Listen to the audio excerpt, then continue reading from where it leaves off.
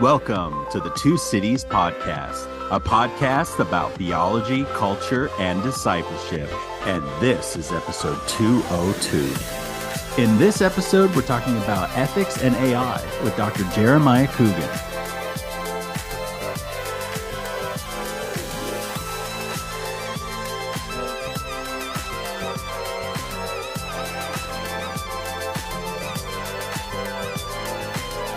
Dr. Jeremiah Coogan is assistant professor of New Testament at the Jesuit School of Theology at Santa Clara University, and he's a co-author of Encountering AI, Ethical and Anthropological Investigations, which is a book-length special issue published by the Journal of Moral Theology, which you can check out now at their website.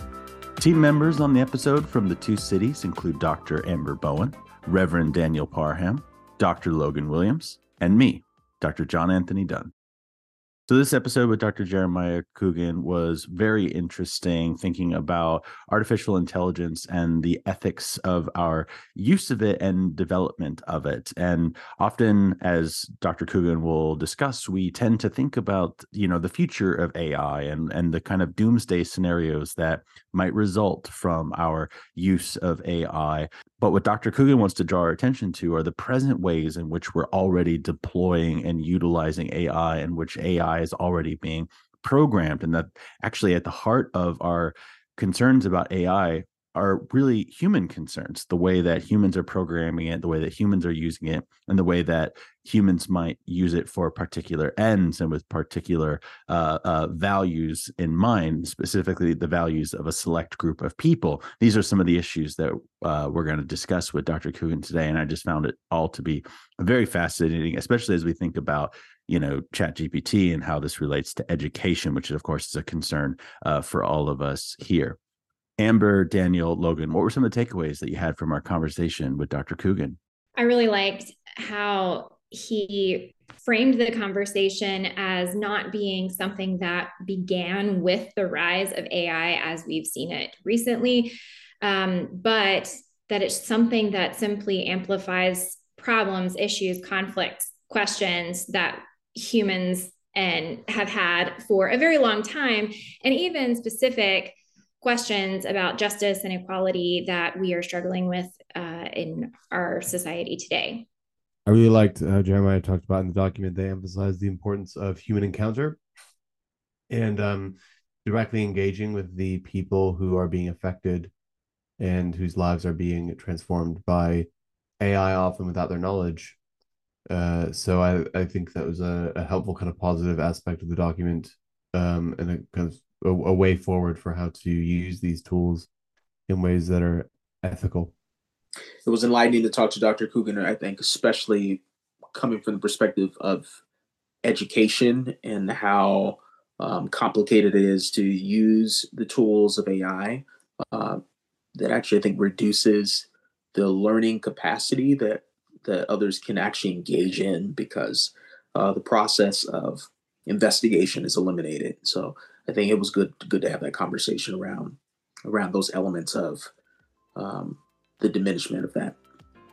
If you haven't already, please subscribe wherever you get your podcasts and leave us a review. You can also follow us on X, Facebook, Instagram, or visit us at our website at thetwocities.com. And with that, here's our conversation with Dr. Jeremiah Coogan.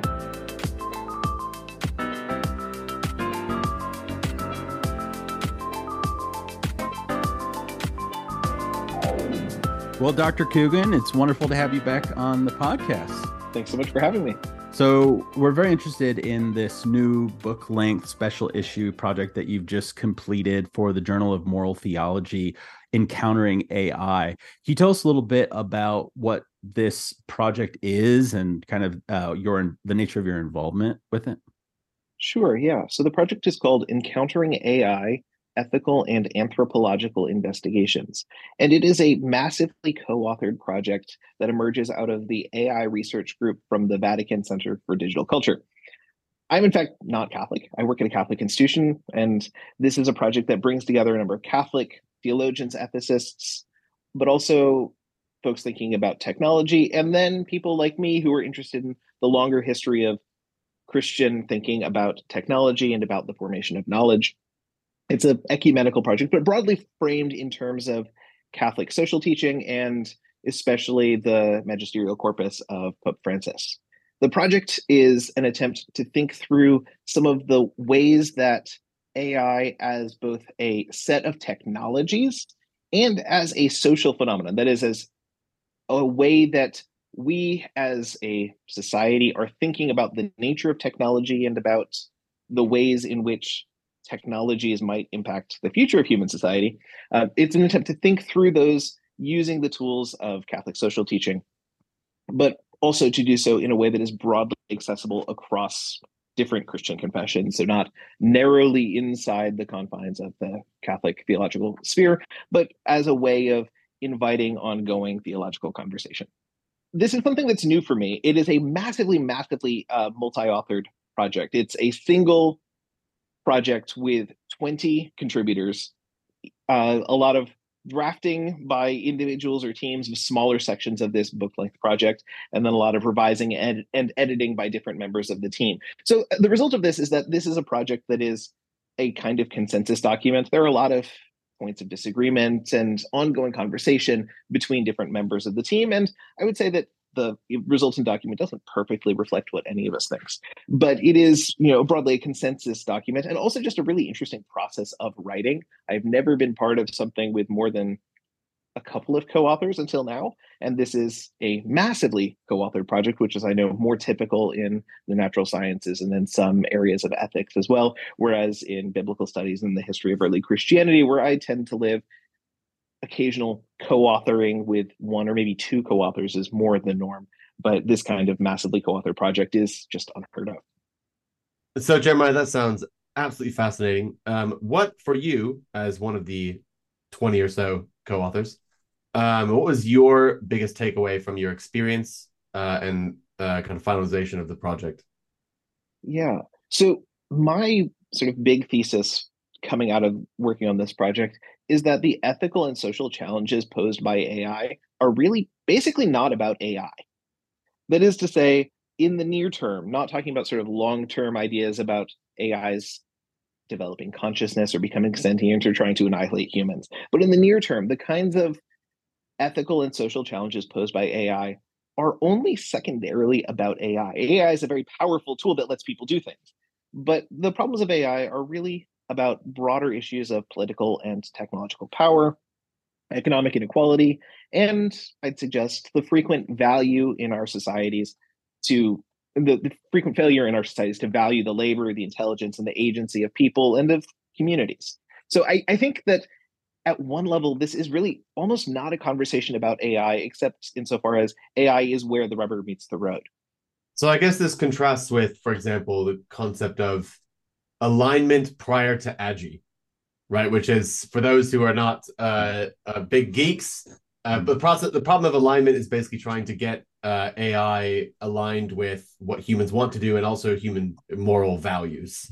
And there's a big fear in the AI, ethics community that if we don't align AI with human values ahead of time, eventually we're going to create something that is so powerful and so smart, and that it's going to kind of become its own thing. And if we haven't, sufficiently aligned AI with our values prior to that, then it will take off and become this kind of, runaway train, basically, that then controls our lives, and we don't know how to shut it off because it's too smart and it can evade us and stuff like this, whatever. You're saying that actually the problem comes down to like humans at the end, not what humans are putting into it, or the fact that it's going to become its own kind of like evil runaway monster. Basically, at the end of the day, you're saying your takeaway is that, humans are the people pressing the buttons and putting the inputs in, and the issue is really like how people use it. So was there a lot of discussion of like agi in your co-authors or among your co-authors, and what were the kind of perspectives? Were there some people that were like, oh yeah, this is kind of going to become this like beast, and we should all be afraid of it? And what in the document did you end up kind of landing somewhere in the document about that? Did you just kind of like, yeah. So for clarification, agi, or artificial general intelligence, AGI, is the idea of the sentient and conscious form of AI that sort of has all of the capacities for decision making and creativity that we normally attribute to humans, and maybe might exceed those capacities for creativity and managing information and making decisions and seeing potential outcomes. That's what AGI is. This is what people are worried about when they're worried about something that will take on consciousness and, wipe out humans. As opposed to that, we have what is generally classed as artificial narrow intelligence, ANI, which is the wide range of tools that actually currently are being developed. So AGI does not exist. It could potentially exist, but it doesn't. ANI does exist, and it's being used by people to do stuff. And so certainly as part of this set of conversations, there were conversations about AGI and the potentials of AGI. But our worry as a group, and the focus of this document, is the ways in which some of the sort of technological optimism or panic button mode of talking about AGI and the future possible dangers of consciousness, emergent sentience, and independence of AI actually can obscure and occlude the very present ethical and moral issues in how people currently are using AI tools to do stuff. And we are not ignoring that other set of issues. We also want to make sure that we don't forget about the present ways that AI is being used by real humans to affect real humans, and the distortions of human knowledge, human society, human agency that are created with how AI technologies are being used now and in the immediate future. So I don't think this is an either or, but we're discerning that some of the sort of panicked cries of future AGI sentience, consciousness, etc., actually serve as sort of marketing for the enormous power of contemporary available, saleable technologies, and also can sort of serve as a way to defer moral reckoning with the ways that currently ANI systems are used. Yeah, there's a quote by Yuval Noah Harari that I like about how, we shouldn't be so afraid of the Terminator scenario, that the AI is going to turn on us, but actually we should be concerned that they're going to do exactly what we tell them to. Yeah. Well, and this is the sort of other alignment problem. Logan rightly brought up the sort of big conversation in AI ethics and also just AI technology about how do you train an AI system to aim to do the things that the people in charge of it want it to aim to do. But to that, we would pose a different question. Which people are telling the AI system what to do? And for whose benefit are AI systems being aligned? One of the challenges of AI as a sort of culturally imagined phenomenon is that we tend to imagine AI technologies as if they are objective arbiters of information. You feed them data, and then they produce the maximalizing good outcome, to which we must ask, for whom? And who decides what the best outcome is? The problem of sort of anonymizing decision-making in how AI technologies work is a huge moral problem, especially when we think about who actually controls the AI technologies that are available and likely to be available and used in the relatively near future. So I think that's the more pressing alignment problem. Although I recognize that the first alignment problem, the one that Logan talked about, is a true engineering problem. How do you get the system to do what you want it to do? But to your point, I think this is not the only problem. The bigger problem is who's using the system. Just off the top of your head, I mean, I assume you discussed this, like what are some of the really concerning ways that ANI systems are being used to harm people? Yeah, so great examples are in economic modeling about who, especially in sort of the international development space, who should receive financial assistance, where should economic aid be sent, these sorts of questions, which, depending on how you feed data into the system, might privilege not human good and human needs, but who's most likely to pay off the loan, which is not necessarily the way we want to do it. Or they can maximize existing inequalities. the much discussed example that is currently no longer being deployed, but that has been deployed, is the use of AI for sentencing models, criminal sentencing models, which take existing human decisions about what kinds of people should be sentenced for various durations, also about what kinds of offenses should be punished more or less harshly. And the unsurprising result is that when you feed a bunch of past history of criminal sentencing into such a model, it replicates the injustices and biases and prejudices of the human societies who've already been doing criminal sentencing, not least in ways that are explicitly gendered and racialized. Only due to attentive people noticing this was happening and recognizing the inequities that were not only being reproduced, but in fact amplified by this kind of system, that it's now not something that is being practiced, but this has been practiced in the last few years. And so these kinds of systems that are fed a lot of data and thus are notionally objective aren't necessarily objective. They just serve the aims of the people who put them to work and sometimes amplify the injustices that already exist. Speaking along those lines around inequity and ethics, do you envision, let me reframe that. Based upon what you just shared in regards to kind of the inequities that can be perpetuated in regards to AI, what are you currently seeing as kind of the bodies of people who are drawing near to this venture? And because, as we know, history has a way of repeating itself, regardless of what society we're in. And so, are we seeing certain populations of individuals? When I think about power, wealth, socioeconomic status, majorative culture, are we seeing a convergence of those same areas that create the ethical dilemmas that are involved with this? As we're talking about humanity, right? Humanity is creating the systems, not the systems creating themselves.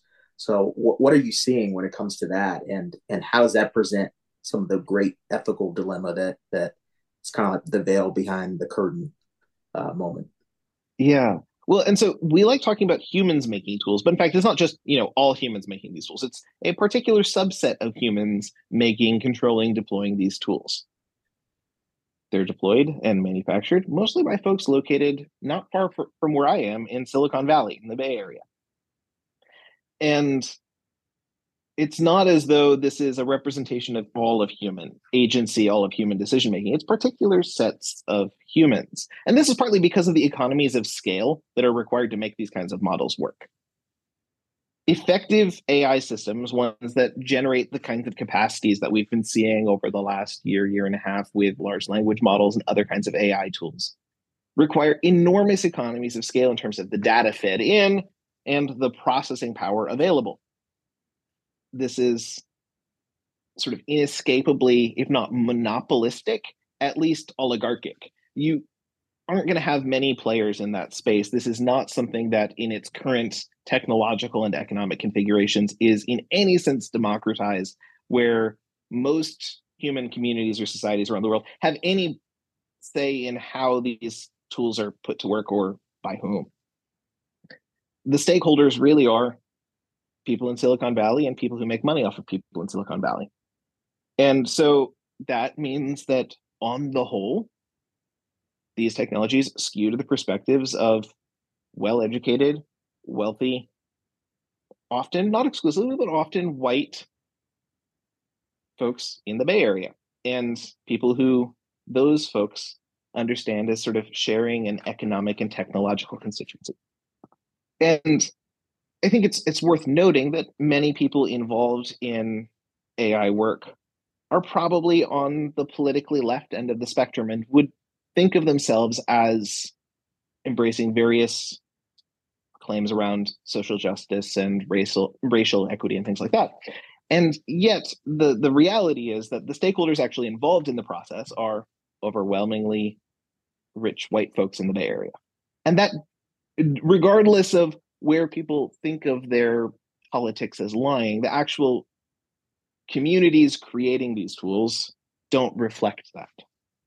One of the things that you mentioned at the very beginning was that this situation is not one where we're trying to simply align the tools with the humans. but it's really a human problem. And this is just presenting that human problem in new ways, or human problems in new ways. Right. And I think that's absolutely right, or that strikes me as right. But I'm wondering if there's any sense in which it also works the other way. So by kind of radically restructuring our landscape and introducing new possibilities, how has ANI altered maybe our moral reasoning, our values, certain values that are brought into the foreground, others that are brought in the background, some things that maybe we were concerned about before that are no longer important. I mean, I'm thinking most obviously like plagiarism and cheating just doesn't seem to be like a vice in the same way that it was prior to Chat GPT.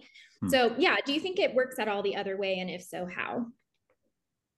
I think that's right. I mean, and I think that's sort of inescapably right, that technologies are used by people in ways that reflect the priorities and values of the people who put those technologies to work, but also the technologies available and the opportunities for action then shape how people think about the world that they live in. I do think that the use of ANI technologies really reflects what in Catholic social teaching has been called the technocratic paradigm, which, as Francis writes in Laudato Si, is about how humanity has taken up technology according to, I quote, an undifferentiated and one-dimensional paradigm, which exalts the concept of the subject who uses logical and rational procedures to progressively approach and control the external object. So the idea that progress is about stronger technological tools, that having better technologies for doing stuff is automatically, obviously better. But moreover, I think that it already reflects the idea that more information, that is more just raw data, is always better. And so one of the problems with AI that I think AI has amplified, to go to your point, one of the problems that AI has amplified is the idea that if you just have more information, then your results will be better. That you don't actually have to have discernment or wisdom or even coherent methodologies or decision-making processes. You just need lots of data, and more data is better. If you feed enough data, it will sort of have order and logic and reason emerge out of it. I think this is already latent in many of the ways that Western technocratic societies have understood information and knowledge already. And yet this has been amplified enormously by the turn to AI, where now we think that really you just need to collect all the data, feed it into the machine, and truth, goodness, objectivity, et cetera, will emerge. That's not true. And anyone who's actually spent time training how AI systems work can tell you that, because untrained AI systems to which you fed enormous amounts of data are explicitly racist and misogynist. This is, for example, something that people who train LLMs have learned, large language models. They've learned that if you just feed an internet's worth of data to a large language model, it is just as terrible as the worst corners of the internet. Surprise, surprise. Yeah, no, exactly. None of us. You feed it all of 4chan and you end up getting this horrific stuff coming out. Who could have guessed? Exactly. So, I mean, at one level, there is the sort of garbage in, garbage out problem. But we still sort of are beguiled by the idea that more is better, more progress, whatever we mean by progress, is automatically better, more technological power is better, but also that more information somehow equals more knowledge or more truth. And I think that second point is something that we are really tempted into by the ways that large language models work in particular. I should say also, there are lots of ways that we're seeing AI deployed that aren't about large language models, some of which are also worrying, whether that's economic modeling or healthcare predictive modeling that decides who should get healthcare and who should have affordable healthcare premiums and who shouldn't, those sorts of things, which aren't really large language model based, and which have some of the same problems where they ramify existing human problems. But I think large language models are the way in which we most obviously are seeing ideas about how AI works shape human societies and human understandings of what technology is and should do. But I wonder, I wonder if there's, when you can go back to look at people like Nick Bostrom and Yuval Noah Harari or whatever, who maybe talk about in different ways this problem, and see what their language is in terms of if they're specific about whose values they want to input into AI. Would be an interesting question.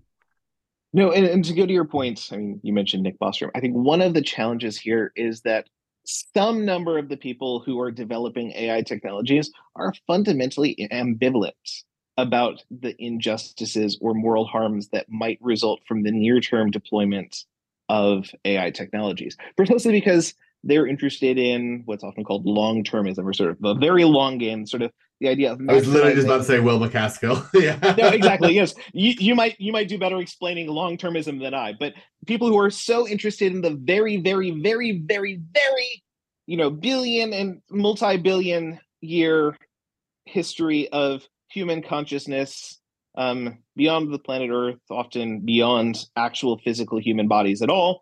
People who are so interested in maximizing the happiness or good of potential future humans, understood often in ways that no longer involve human embodiment at all, to such an extent that they find the present suffering of humans fundamentally irrelevant.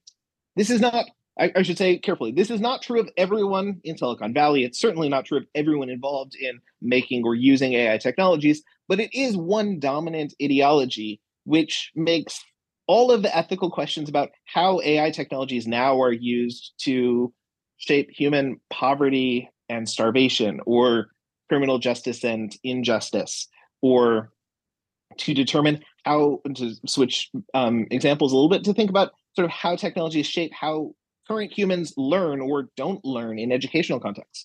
All of these questions are basically moot if you've adopted a form of the technocratic paradigm that is so interested in a very, very, very, very, very long game that present humans basically don't matter at all. They're just a drop in the bucket that can be safely disregarded in favor of the potential human flourishing of our electronic alter egos in 3 billion years. Again, that's not everybody, but it is a problem, and it's a problem that distracts from even asking the questions we've been asking today. Well, and even I was going to say, I was going to use the phrase "drop in the bucket" because I'm pretty sure Will McCaskill uses that exact phrase. Yes, indeed. In his book Long Termism, to talk about like some pretty horrific things that could happen in the present. But I even think, even more than that, according to a kind of long-termist perspective, it's not even that the human suffering now is moot. It's that you are morally obligated to disregard it if it is done in the service of some good that maybe possibly could happen 10,000 years from now, which is a real big gamble, I might say, in order to have a level of confidence to be willing to inflict suffering on people now, or to consider it a drop in the bucket, of course. But I guess the well, indeed, can I interrupt you there? It's not only that human suffering right now ought to be disregarded, but if one can maximize one's sense of future human happiness flourishing in this sort of post-human cloud, if one can maximize that future, one is not only morally justified, but one is morally obligated in this framework to maximize human sufferings now that serve that future much greater end. This is a strong utilitarianism. Yeah, I guess this is a similar example of like the ways in which people, or that's kind of like a very extreme example of ways in which people might distract themselves or even justify unethical uses of technology in the present. Right. I think that's exactly right. Yeah. So one of the framing concepts of this project that I'm a co-author on is the language of encounter.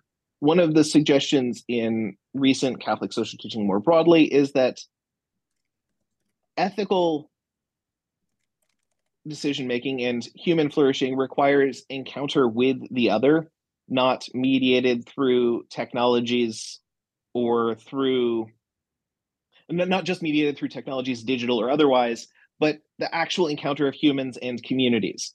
This, of course, ties into a broader Catholic social teaching principle of subsidiarity, the idea that institutions and technologies should be developed and used in the context of the people who are affected by them, and not just, from on high or from far away by someone else. But it also ties into an idea of human flourishing that depends fundamentally on the interaction of humans in community.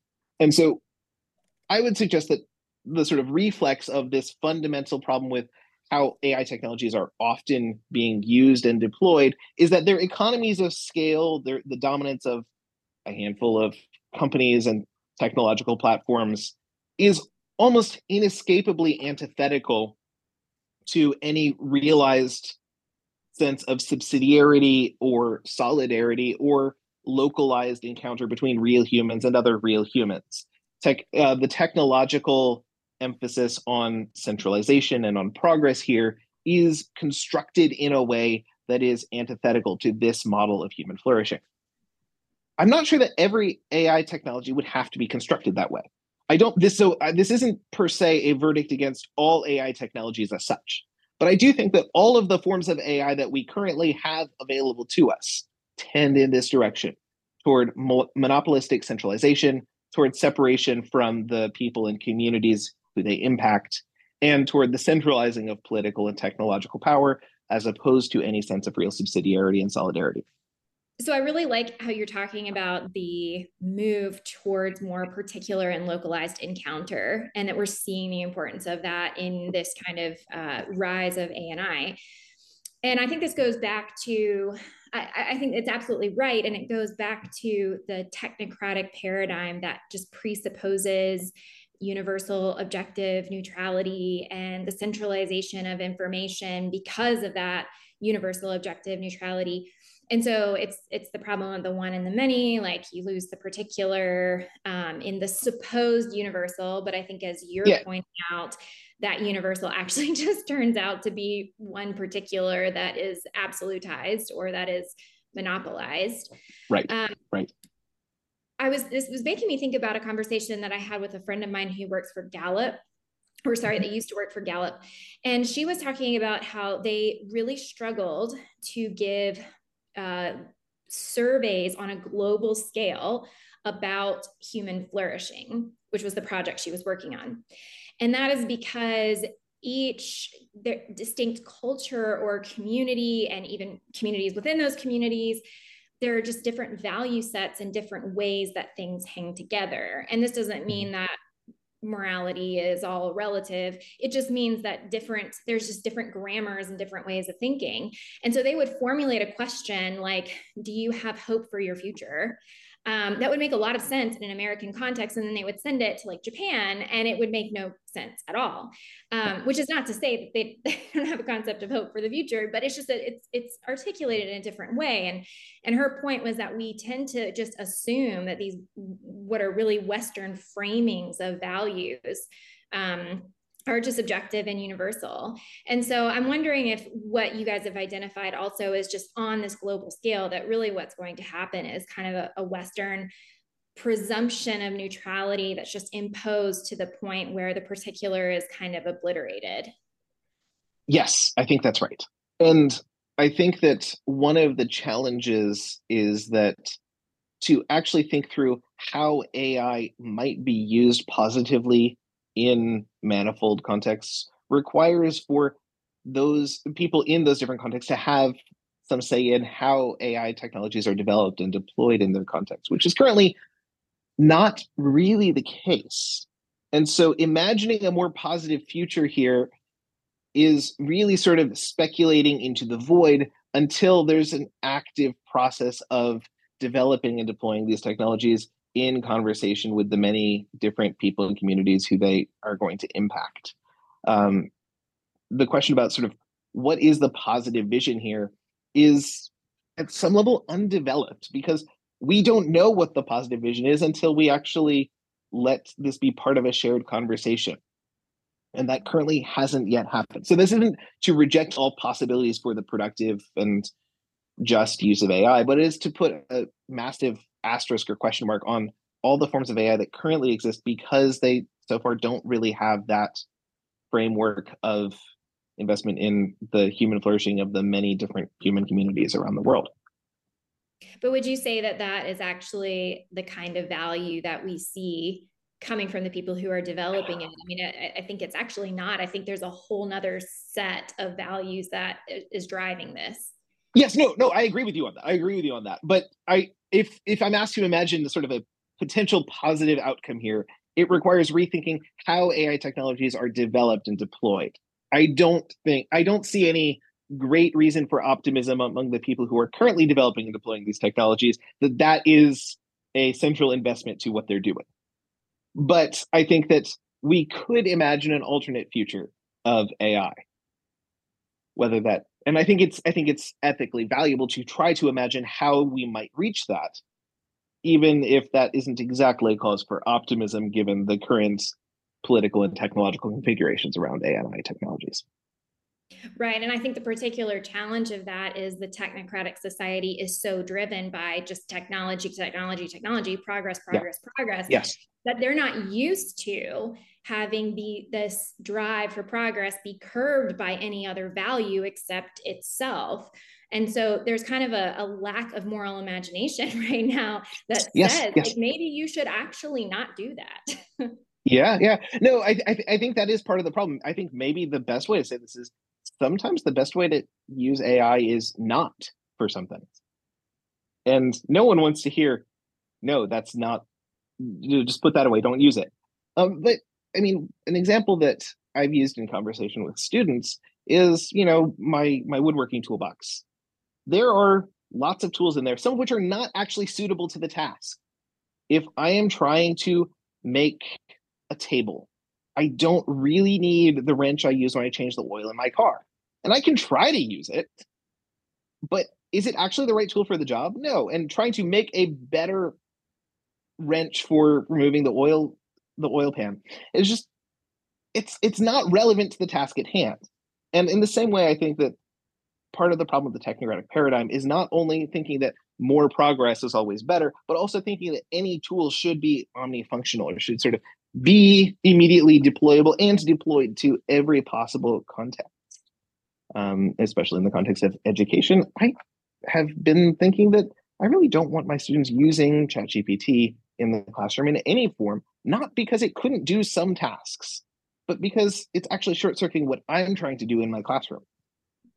And yet the problem is that progress beguiles us into thinking that everything that is progress is therefore good.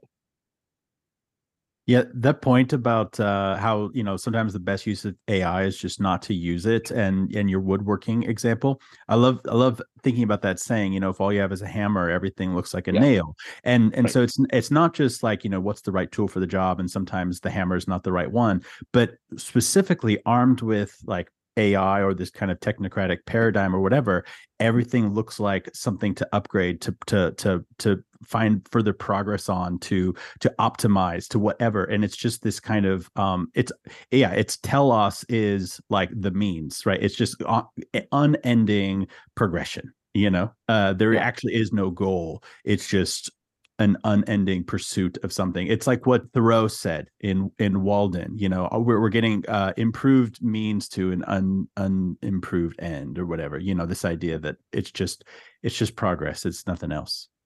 Well, and this is part of why there's a convenience in the sort of ideology or even theology that more data is always better, because you don't need to direct it. The theory that if you just feed it enough data, that it will emergently become better, not only in a technological sense, but in a moral or human flourishing sense, obviates any need for humans to exercise moral judgment. You just feed it more and it will become better. It will become good. Obviously, technologists are thinking about this problem. The alignment problem is the real note of skepticism that this is quite so tidy and obvious. And yet also at some level, there is the assumption that if you just feed it more data the right way, the thing that will emerge will be good for humans, good for whatever ends we should be caring about.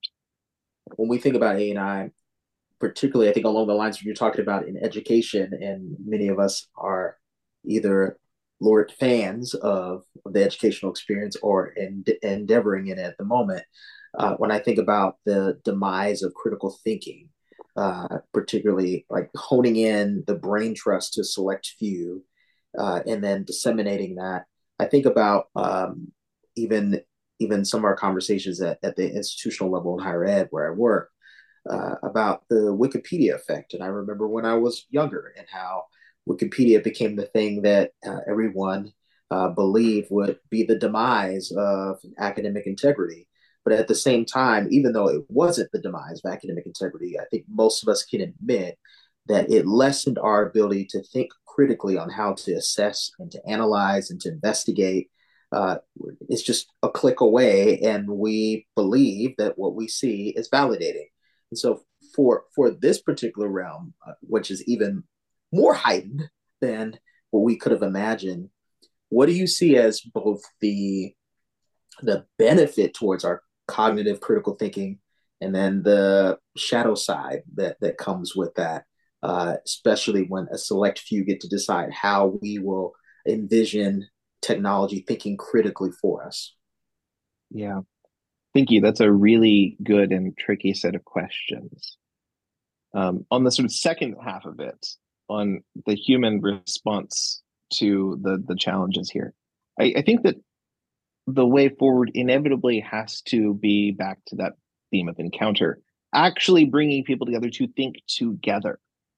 If the goal of critical thinking or academic writing is to produce a thing that will be graded, then the alignment problem, as it were, is that students' goal is not to think well about something, it is to produce the thing that will maximize the grade they want. And I recognize as well that many students are themselves disappointed by the ways that they feel like these tools are short-circuiting their learning, and that they are worried about the ways that large language models are replacing the conversations they want to have. So I don't actually want to blame students here.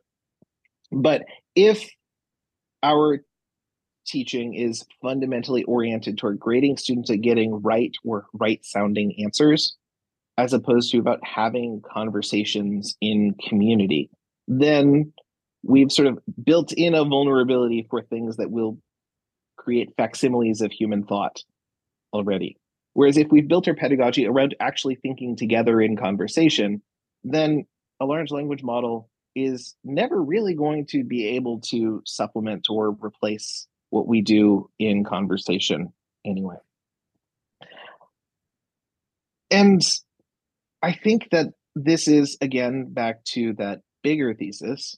This is a larger problem with education, higher education, and other levels of education. If we've already replaced thinking in community with credentialing, at least often in many circumstances, then we've built in a vulnerability to another kind of not thinking and just credentialing. But if we put in the hard work, which will always be imperfect, to think together as the fundamental paradigm of what education means, this achieves that larger goal of thinking well and critically about the world we live in, but also it really deprives ChatGPT of its power to disrupt the classroom. If actually making an essay that you didn't write won't really get you out of anything, then it no longer has that power. And I think what's really interesting about this, along the lines of positive outcomes, is it has, especially in the education realm, really, really, really caused us to rethink what even is education. Yeah. And so we're having questions about really philosophical questions about epistemology and all Yes. these sorts of things that I don't think by and large people really saw, or it was just a little bit more transparent, and they weren't thematized in the way that they are now. And so even hearing colleagues talking about workshops just to figure out how to restructure teaching and rethink about goals for education, it is quite amazing in light of all of this. Yeah, no, I think that's exactly right. I mean, one of the challenges is that insofar as for many institutions, there's already been a fundamental devaluing of the humanities, those institutions may not really care about the kinds of rethinking that we're talking about. And that's again, that's a larger societal problem that isn't really AI's fault, even if AI amplifies some of its effects. But I think for those of us who are fortunate enough to be institutions where there is the time and space and institutional investment into thinking about actually educating people and not just giving them degrees, I think that this is a really valuable thing. And I hope, not with complete optimism, but I hope that this will actually be really good for higher education. Jeremiah, you mentioned that, because we're not really sure where all this AI stuff will go, the document doesn't have a kind of specific, positive vision in the sense of like, here's what needs to happen or whatever. But I'm sure there are, recommendations. You mentioned one about the kind of theme of encounter and the emphasis on kind of the importance of encounter in thinking through, relationships, how we use technology, whatever. What are some of the other things, positive recommendations there are for how to kind of guide us ethically as we continue in technological prowess and continue to use these ANI tools? Yeah, no, thank you. That's a helpful way of framing it. Yeah, so insofar as we don't know how AI will develop, it seemed to us both impossible and perhaps also just unhelpful to try to offer a programmatic vision for what specific ways AI can be put to work.